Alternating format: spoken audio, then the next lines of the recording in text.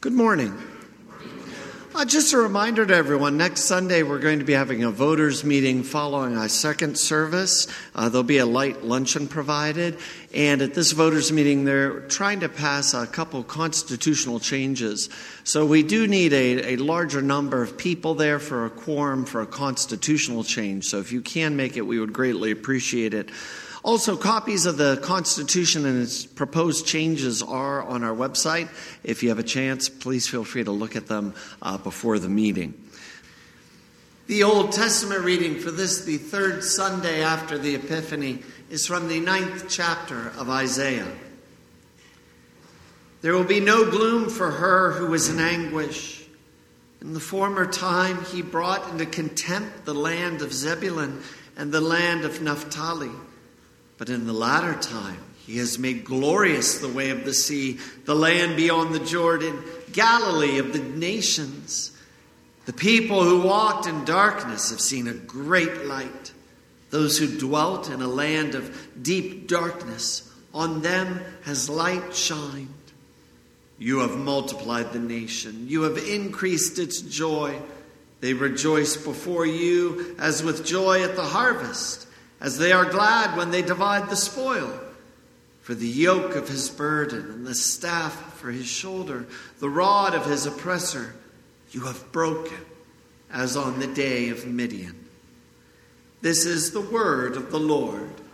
Our epistle reading is from the first chapter of 1 Corinthians.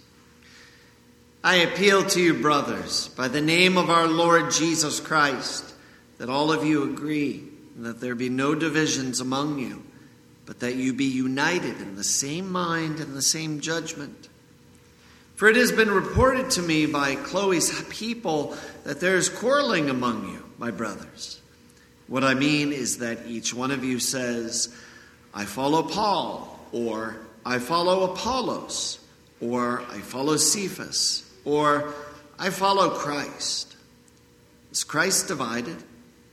Was Paul crucified for you? Or were you baptized in the name of Paul?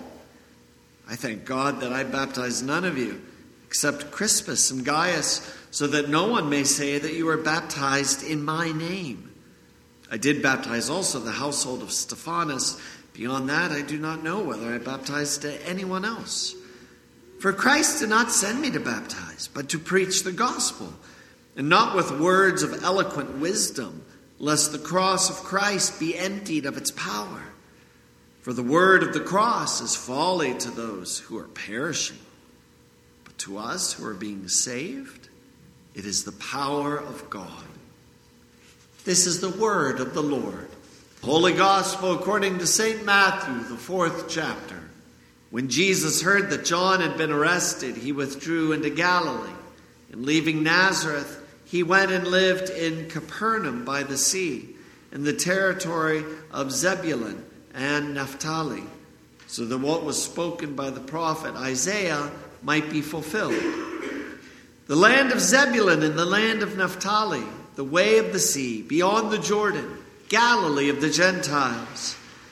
The people dwelling in darkness have seen a great light, and for those dwelling in the region and shadow of death, on them a light has dawned.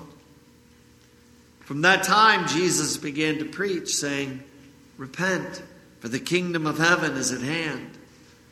While walking by the Sea of Galilee, he saw two brothers, Simon, who is called Peter, and Andrew, his brother, casting a net into the sea, for they were fishermen. And he said to them, Follow me, and I will make you fishers of men. Immediately they left their nets and followed him.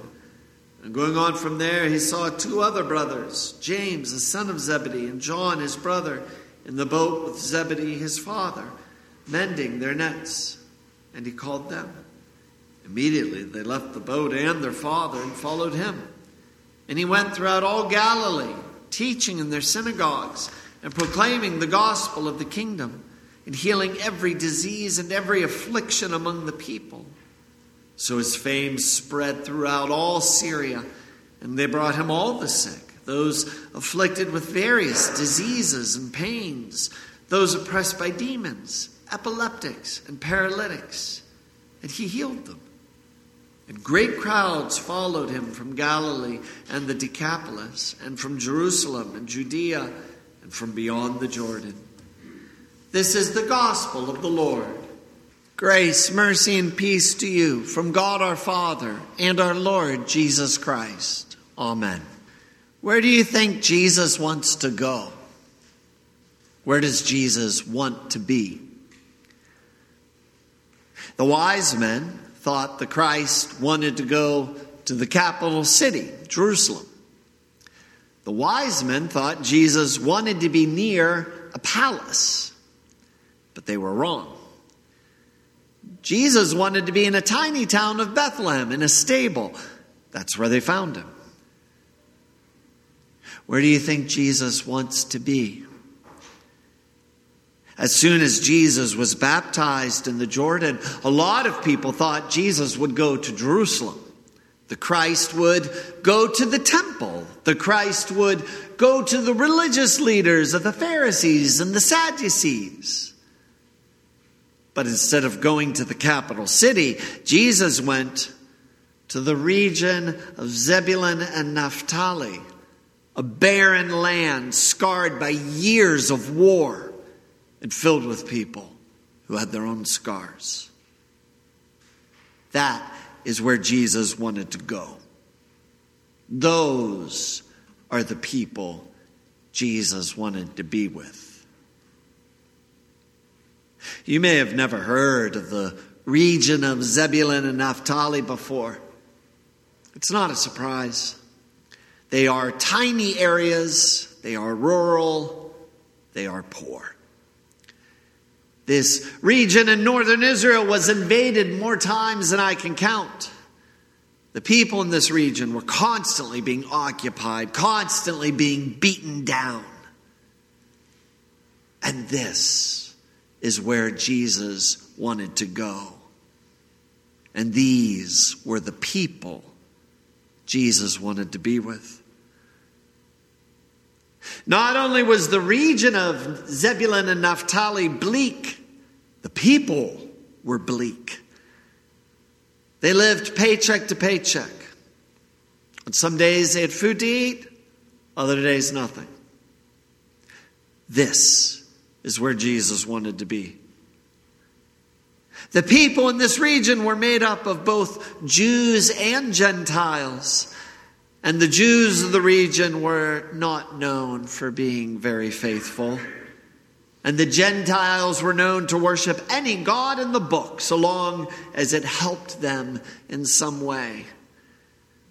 This is where Jesus wanted to go. And these were the types of people Jesus wanted to be around. Sometimes we might envision Jesus only coming to people who have it all together. You know, the people who are already cleaned up. The kind of people who don't seem to struggle with any sins. We might think Jesus only wants to go to churches where the people are all smiles, the budget is always balanced, and everyone has life figured out. But that is not where Jesus wanted to go. And there is no such thing as a group of people who are so cleaned up and so perfect that they don't need the Christ to come to them. And to make it perfectly clear where Jesus wanted to go and the people Jesus came to claim for himself, Jesus came to the region of Zebulun and Naphtali. He came to our version of a drug house to be near those kind of people. Jesus came to speak with women who have relationships with different men on a regular basis. Jesus came to grab onto the most disgusting people in the society, the kind of people we would walk around and avoid at all costs. Those are the people Jesus came to serve. We are those people Jesus came to serve. Are we really any different from the people of Zebulun and Naphtali? Deep down, are we? When it comes down to it, the greatest sin any person can break, I think, is not really any single one of the 10 Commandments. I think the greatest sin we can commit in the eyes of God is when we don't think we need Christ. From God's perspective, the greatest sin we could ever commit is when we think other people need Jesus more than I do. The greatest sin is when we think we are clean enough and put together enough that Jesus only needs to help other people. Oh, thank you for coming, Jesus, but I'm good. I don't need you to be that close to me. You can go to those other people. But deep down, are any of us really any different than the people of Zebulun and Naphtali? We wrestle with the same sins. Ever since the fall into sin, we all wrestle with the same sins. They felt far away from God at times. Sometimes they felt abandoned. Sometimes they felt like God wasn't even listening to them. Just like sometimes we can feel far away from God. And we may feel abandoned sometimes, and we may feel God isn't listening sometimes. We're probably more similar to the people of Zebulun and Naphtali than we think. And that is where Jesus wanted to go. And those are the people Jesus wanted to be with. We are those people Jesus wants to be with. Where does Jesus want to be? What kind of people does Jesus want to be near? What kind of people is Jesus drawn to? He is drawn like a magnet to those who need him. Jesus is propelled to draw closest to those who are hurting, whose hearts are broken, whose physical bodies are failing. In the region of Zebulun and Naphtali, Jesus started off by going into the synagogues. And Jesus told them God was very close to them. But Jesus didn't just tell them, he showed them. All around Zebulun and Naphtali, the people with all kinds of illnesses and disease, people who had epilepsy, people who were paralyzed, they all flooded to Jesus. And Jesus made them better. Jesus proved he had authority not just over the soul, but also over the body. And by a single word, people's bodies were commanded to be healed. By a simple touch, people walked again. It's no wonder both the prophet Isaiah and the Gospel of Matthew both recorded this event today by saying, the people dwelling in darkness have seen a great light. Because all of a sudden, for maybe the first time in their lives, the people of Zebulun and Naphtali knew that God cared about them. For maybe the first time ever, they saw that God was going to make their lives better. That they were not forgotten by God. God was right there. Jesus was right there.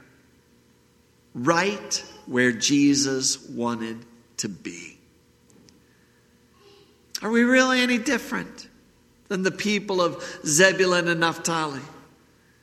Jesus came to them, and Jesus is coming to us. The people dwelling in darkness have seen a great light. For those dwelling in the region and the shadow of death, on them a light has dawned. You've seen that. You have. You have seen Christ come to you. When you come here to worship, you confess your sins to God, our Heavenly Father, every time we begin our worship. Sins that may have been plaguing you for years. When you come here and speak that confession, God doesn't just sit high up on his throne and stay quiet, does he? How could he? He wants to be close to you. He wants to come to you. And he does. He comes down to you and says, I forgive you all your sins. All of them are forgiven by my death on the cross. Go in peace. Sin no more. You are free. You are forgiven. Where do you think Jesus wants to be? He wants to be near you. He doesn't want to be stuck on the page in a Bible. He wants that word to be cradled near you, in your hearts and in your souls during the hardest times of your life. Because that's when he's closest. Death can be the hardest time for all of us. The death of someone close can make us feel so alone. But that is especially a time when you are not alone. That is when Christ dwells closest to you because you need him. When you are standing next to a casket, staring down at a loved one who passed in the faith, that's when Jesus himself leaps out from the words of the Bible, comes to you and says, whoever believes in me will live, and those who believe in me will never die. Those words can be the sweetest words to us on the worst day of our lives, because that's when Jesus is standing right next to you. Where does Jesus want to be? He came to the people of Zebulun and Naphtali, hard places, hard lives. He came to be near them, to bring them a light in a very dark place and dark time. And nothing has changed. Where does Jesus want to be? He wants to be near you. 2,000 years later, Jesus is still doing the same thing. He is coming to people who need him. He's coming to you through his word and through his sacraments. Jesus has done so much for you. And he always wants to give to you everything he did for you. And when he does that, the words of Isaiah come true for all of us. The people dwelling in darkness have seen a great light. For those dwelling in the region and shadow of death, on them a light has dawned. Amen. And now may the peace of our God, which surpasses our understanding, keep your hearts and your minds in Christ Jesus our Lord. Amen.